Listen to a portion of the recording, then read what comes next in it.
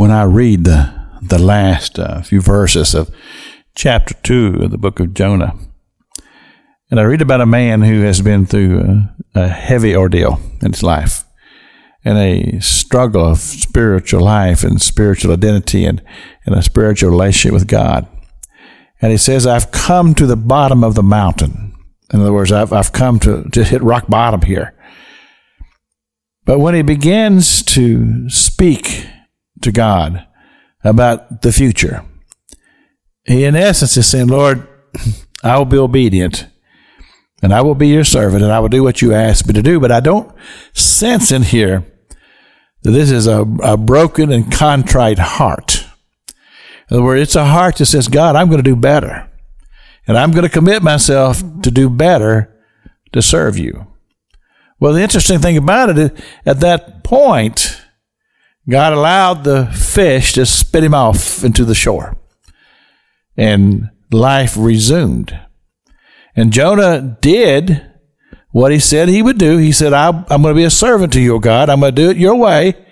And I'm going to be what you're asking me to be. And so he was prepared to go and do God's bidding, to go to the city of Nineveh and cry out against it like God had told him to do. But yet, I sense in this that there's still work that God wants to do in this man's heart. Now, many times as I'm behind this radio microphone and I'm just saying, Holy Spirit, show me as I speak to this congregation of people all around the world that's going to hear these words, God, you speak to me and tell me what you would have me to say to these people. And I believe it's simply this. I believe there are a lot of Christians who have come to the Lord. And they're faithful in their church and in their ministry. And they're faithful in doing things that they know to do. But there's something not quite finished. And that is that total surrender unto the Lord. And so, in other words, it's one thing to say, well, I'm going to do all the things that I know that are right. And I'm not saying that's a horrible thing. I'm just saying that the relationship has not totally been sealed.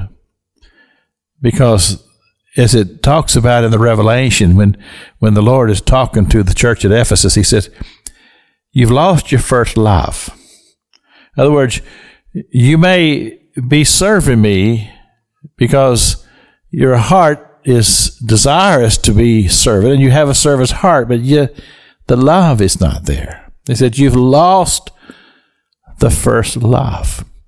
That love that maybe at one time just compelled you just to want to just love the Lord and worship the Lord and just serve him and just want to be so close to him.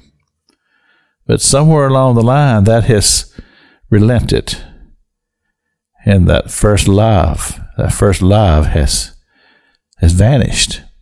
And Jesus told the church at Ephesus, he said, return to the first love.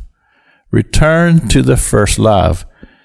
And I believe that's what God is teaching Jonah, is to serve me not just out of obedience, but serve me out of a heart that loves me.